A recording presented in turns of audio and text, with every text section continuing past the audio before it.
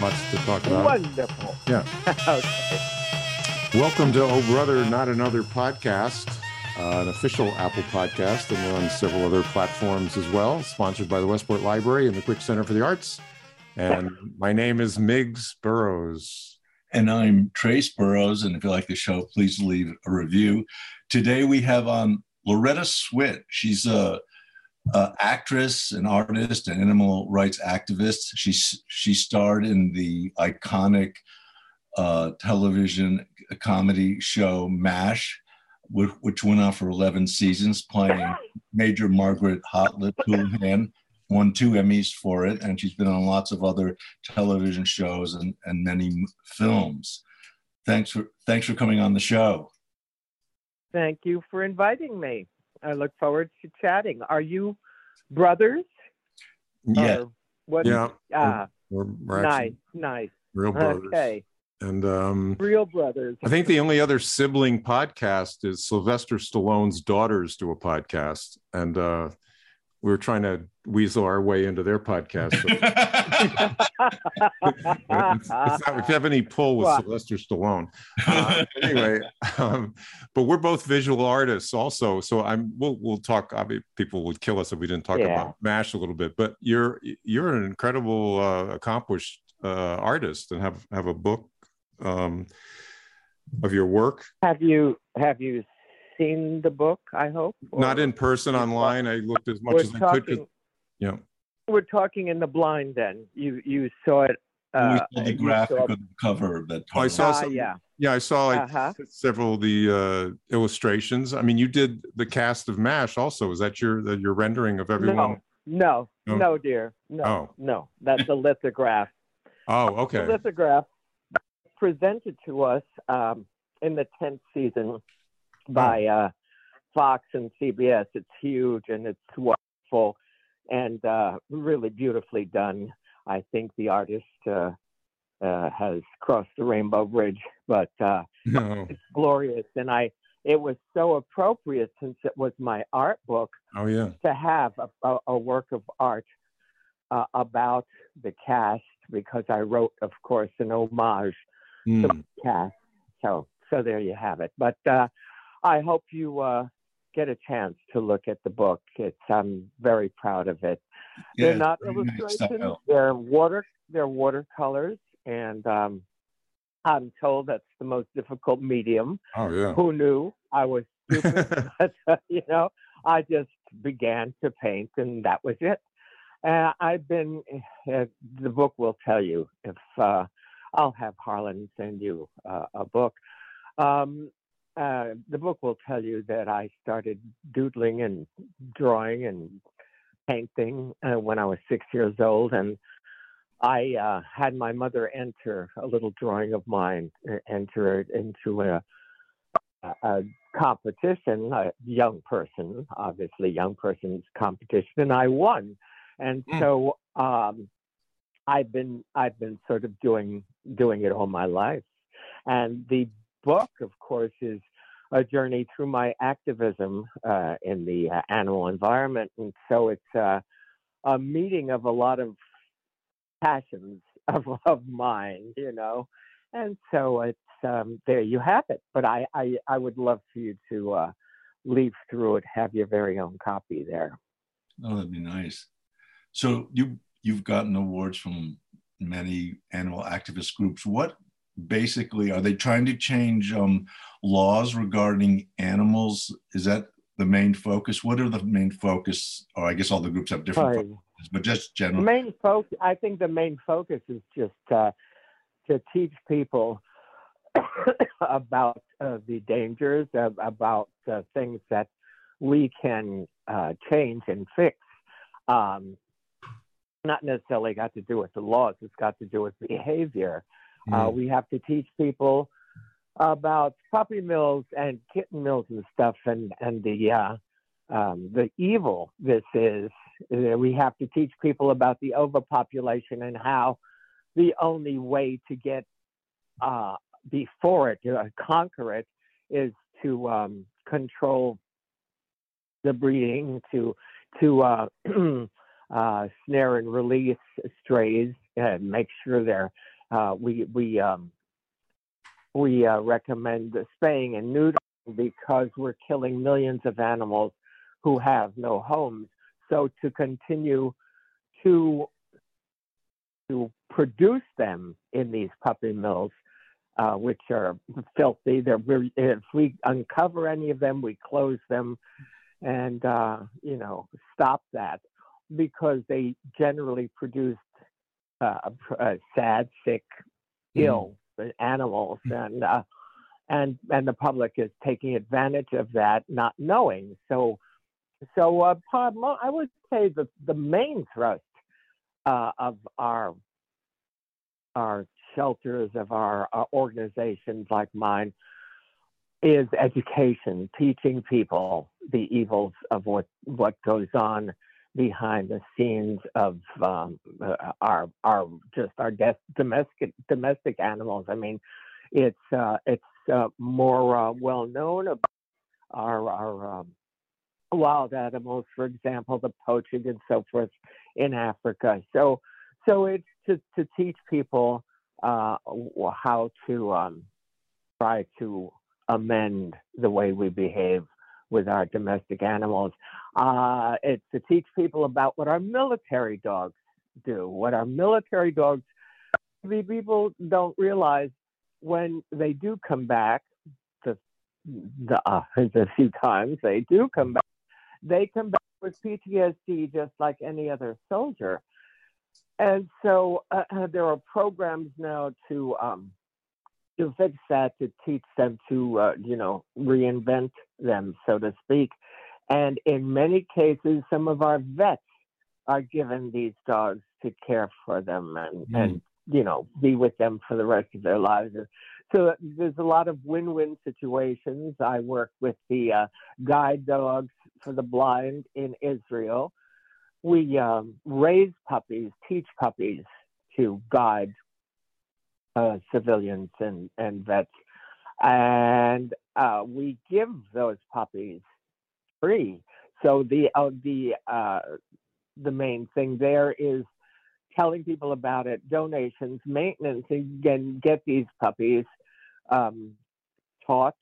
And the other thing is search and rescue dogs. They're rescued and taught and paired off with policemen, firemen, and so forth. And they are employed all over the world.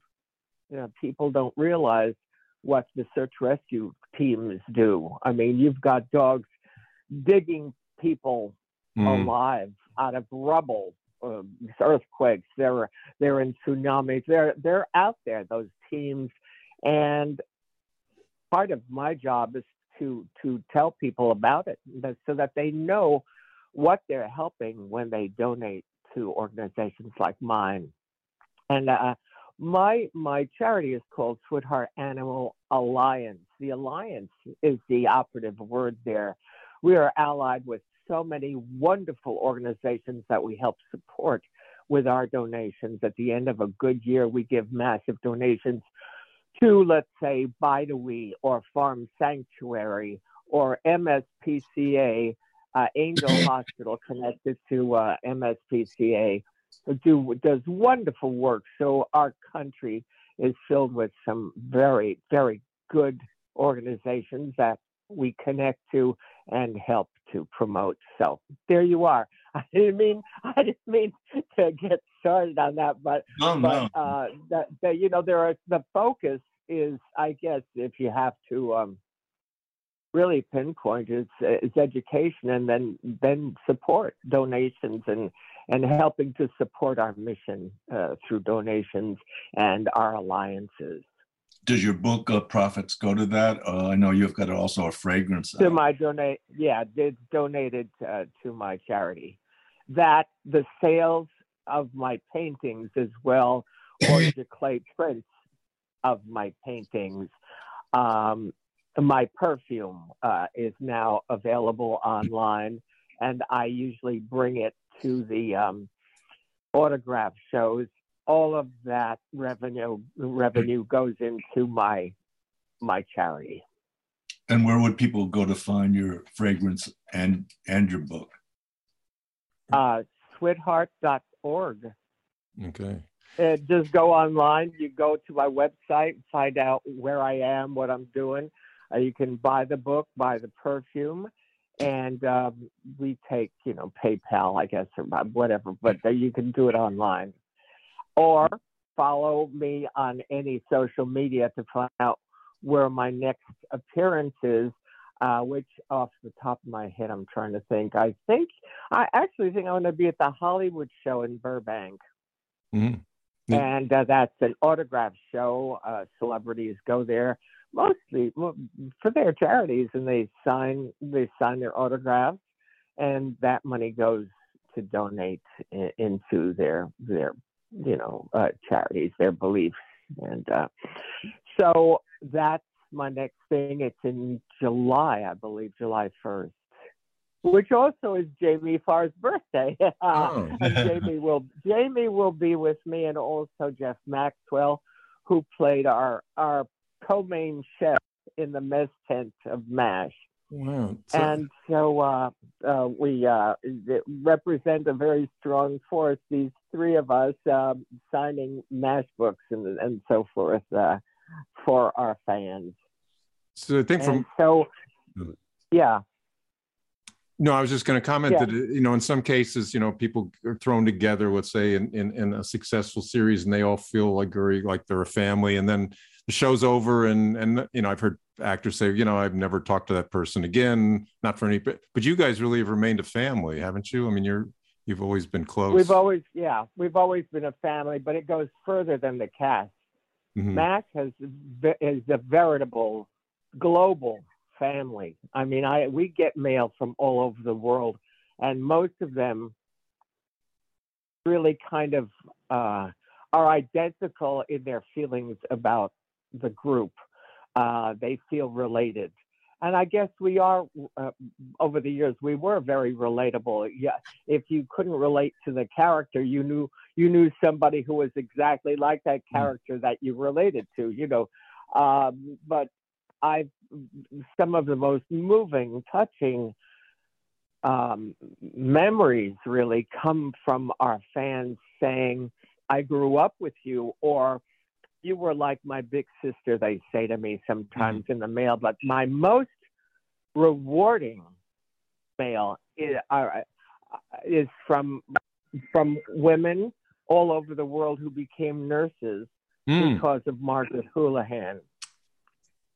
So that's pretty overwhelming in terms of how you view what you did with some of your life. Like, wow, this is tremendous. Did you get marriage proposals? Say again? Did you get marriage proposals? Oh, through the mail? No, while you were on the show. Just great, tremendous admiration and so forth. Yeah. But no, not marriage proposals. This is not a joke. Yeah, no, I know. But amazing feelings and thoughts that they communicate. Yes. And so it's really I call it my global MASH family. I feel I have family all over the world. The content of these letters, these fan mail is just overwhelming in emotions and what they feel they continue to get from the show.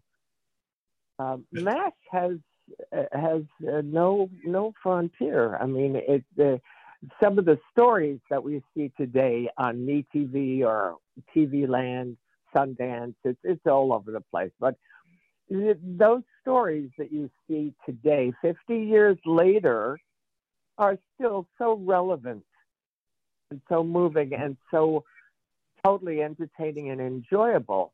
It's really an amazing experience to have been a part of that, and it continues on. We are a 50-year anniversary this year. That's the thing. Endurance of that show. I remember when it was on, network television. It was like that's all people, did you see the last, That was episode? The biggest audience ever. But you're right, it was grounded in human relationships, which never goes out of style if it's done well. Even though it was set in war, it wasn't a war story. It was just, that was the backdrop for these human. Actually, it was, if anything, it was a medical story. It was about medics. Yeah. And their lives and how they coped with what we called meatball surgery, which is, horrific. You're standing in blood 18 hours a day, try to make an entertaining comedy of that. How initially, before it was on the air, critics were already saying, what's going to be funny about this, or whatever. And there's all kinds of humor. Ours, I think, demonstrated how it gets you through things as horrific as war. Our humor, or craziness, let's call it, came out of the fact that we had to be that crazy to survive. We had to. I mean, our producers researched real stories. A lot of the stories that you saw were excerpts from real life, were really had really happened, as crazy as they sounded. And when our producers would talk to former mashers or former medics of any units or whatever, they said, how close to the truth are we getting here? The craziness. And most often they were told we were crazier. We were crazier than you are. And when you and so our thread, if you will, with our family on MASH, we always reminded ourselves of what it was about, that the humor came out of that. It wasn't being funny or pranksters or for its own sake.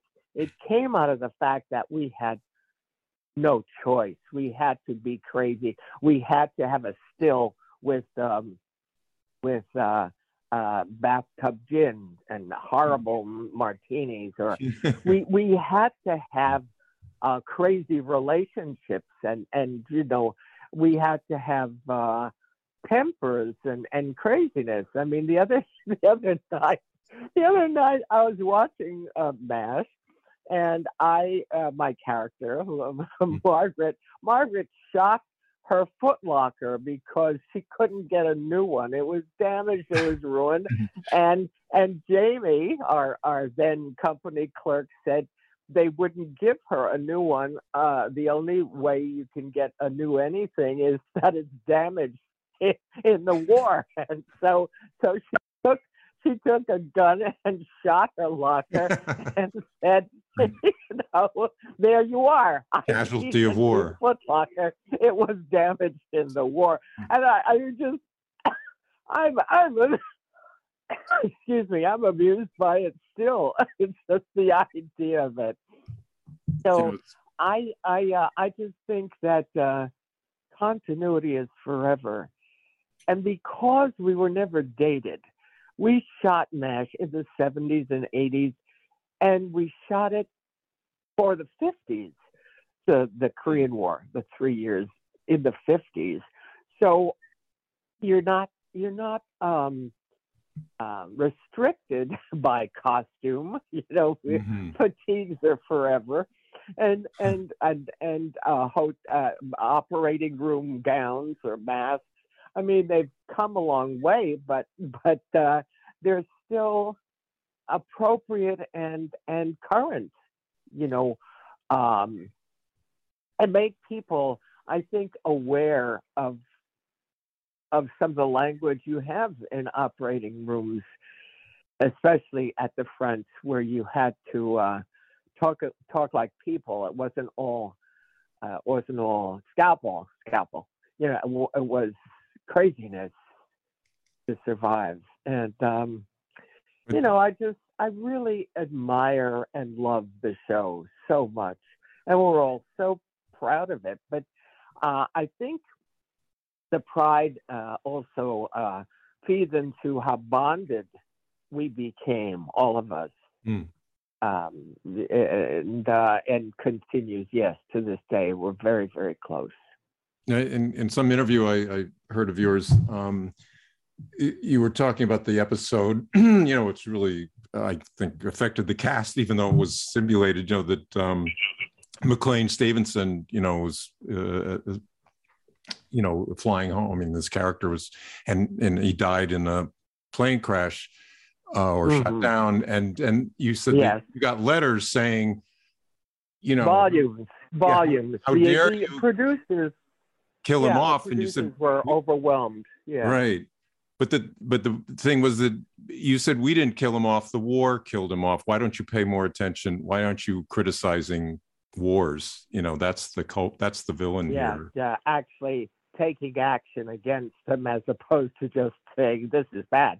But yes, I mean it was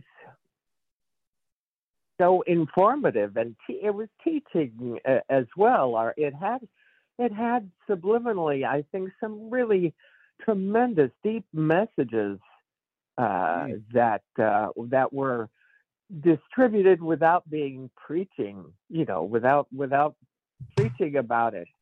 And yes, it was a tremendous experience for the audience to lose a character they loved so much, a lead character that hadn't happened before.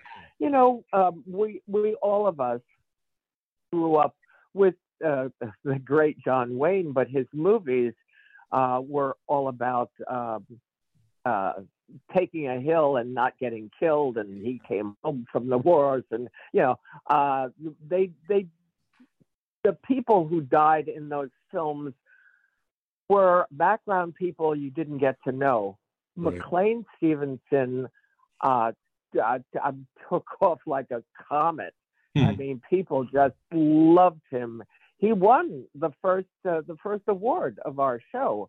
He won the first season a Golden Globe. And why I remember is, and this is an indication of how bonded we were, he asked me to go to the show and pick it up for him, get it for him. And so it was a great experience to be able to get up there, take the award, and talk about how he deserved it. You're picking your own award up. You don't generally get a chance to say that, but it was a wonderful opportunity to say you did good, Golden Globers. This guy is amazing. He's incredibly talented, and you did well by giving it to him. And I cannot wait to give it to him tomorrow. So it was tremendous. And then during the 3 years that he was with the show, he was really just a comet. He was on Johnny Carson's, and then he took over for Johnny every once in a while and did the interviews. And I mean, he was just everywhere and beloved, funniest man ever. I mean, he was just simply hilarious, just hilarious. And so when he left, I think we all were terribly afraid to be without him and Wayne.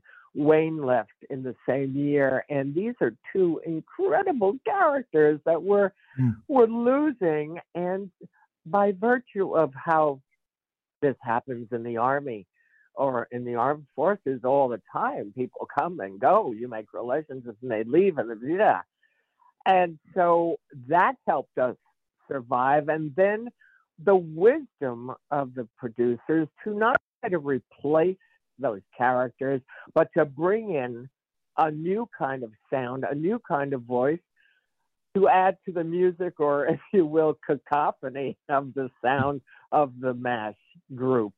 And I mean, David Ogden Stiers was like, wow. It was a tremendous new note to add to the 407-7s. And of course, Harry Morgan and Mike Farrell, it just twisted everybody around to make their adjustments to these new people at the 4077. New doctors, new characters, and it just was a shot in the arm every time that happened. Instead of losing, we gained. It was tremendous.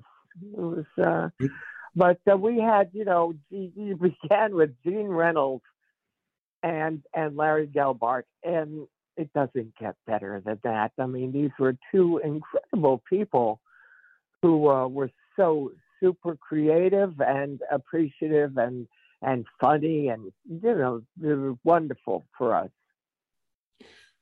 Now, are you still in?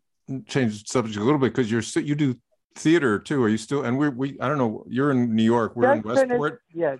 Have you ever been to the Westport Country Playhouse? Yes, of course. Oh, of course. Of course. You ask any actor who's been acting as long as I have, if they've been to Westport, yes, they're going to say, oh, yes. But I just finished a lovely little play in Coral Gables, Florida. I was there for 6 weeks with a beautiful cast, Didi Khan and Danny Most and Adrian Zemed, and we had a wonderful time. And the theater people and the group, the audience were so kind and thoughtful. You could not buy a ticket without showing your medical card that said you had a booster or shots or whatever. Mm-hmm. And in the theater, you wore masks and you distanced. They distanced the audience, and it was beautiful. The cast was tested every other day. We had no incidents. It was bliss to be able to have that kind of connection with the audience and do this lovely play. The play is a study about friendship. What could be better? So we had a lovely time. Yes, I love theater. Theater's where I come from, so yeah. I love it. But I also fell in love with film. MASH was shot on film, so I think of it as film and not television. But I love television. I think some of the things that we're able to do on television these days are wonderful. And you have some brilliant talents that I wish were still with us, but we have the legacy of their work, like Peter, like Columbo. It's a work of art. Watching Columbo is like going to a master class. You know what I mean? It's just, if you're an actor, to watch him work, or Tony Shalhoub, who is just totally brilliant. Monk is a brilliant series, yeah. and currently, although I think they're kind of ebbing out, is SVU. But Mariska Hargitay is arguably the best actress on television. I mean, she's remarkable, and I've watched her grow within the series. The character, I've watched the character grow, and now she's behind the desk in charge. I mean, she's just, and to be gorgeous as well. Woof, But I mean, it's really a treat to watch some of these things, and they're ours now. I mean, you watch I've been, of course, around during the infancy of television. When I was starting out, I was on Captain Kangaroo, and so was Morgan Freeman. I mean, we go way back to when television was, the Ed Sullivan Show. That was it. And Texaco, Milton Berle. Well, you've been on so many iconic, I'll just rattle off a few: Mission Impossible, Mannix, Gunsmoke, Hawaii Five-0, Bonanza, Ironside, The Love Boat, Murder, She Wrote. I mean, you've had episodes. You've been in one or more episodes of these incredible shows that really stand up. Right. When I first got to California, because I was in New York, a New York person, still am, and I did about a year and a half guest starring on these amazing shows. Like my first show was Gunsmoke, and the first director I had was Philip Leacock, this incredible film director from England. In fact, one of his films is going to be on, I don't know where to direct you, but you can Google it, The War Lover, with Robert Wagner and Steve McQueen, directed by Philip Leacock. This is incredible. Can you imagine the luck? What a lucky, happy, blessed thing to happen to me, and just arrived in Hollywood. Mm-hmm. I was, however, discovered, so to speak, in Las Vegas at Caesar's Palace doing a stage show with Susan Hayward. And we were doing, she was my Mame, I was her Agnes Gooch, and people from Hollywood, most particularly my woman who became my dearest friend, Pam Polifroni, recently deceased. She was the main lady who cast all the CBS shows, and this agent happened to see me perform with Susan Hayward, and he was in her office and he was raving about my work, and she made a note of it. I went to see her for an interview, and she said, I know all about you. You can't. I'm nobody. I live in New York. I'm not. No, she said, I know you. And she called me in to read for Philip Leacock. And there I was, my first big job. But to give more credit where it's due, John Mantley, who was the executive producer of Gunsmoke, made a point of looking for new talent. He loved New York actors because they were stage actors, and he really was excited by that. And he would give them a role even if they didn't have film to show what they can do on film. John Voight got his first job on film on Gunsmoke, as I did. Well, so many actors got their starts on those shows. Yeah, Twilight Zone. Oh yes.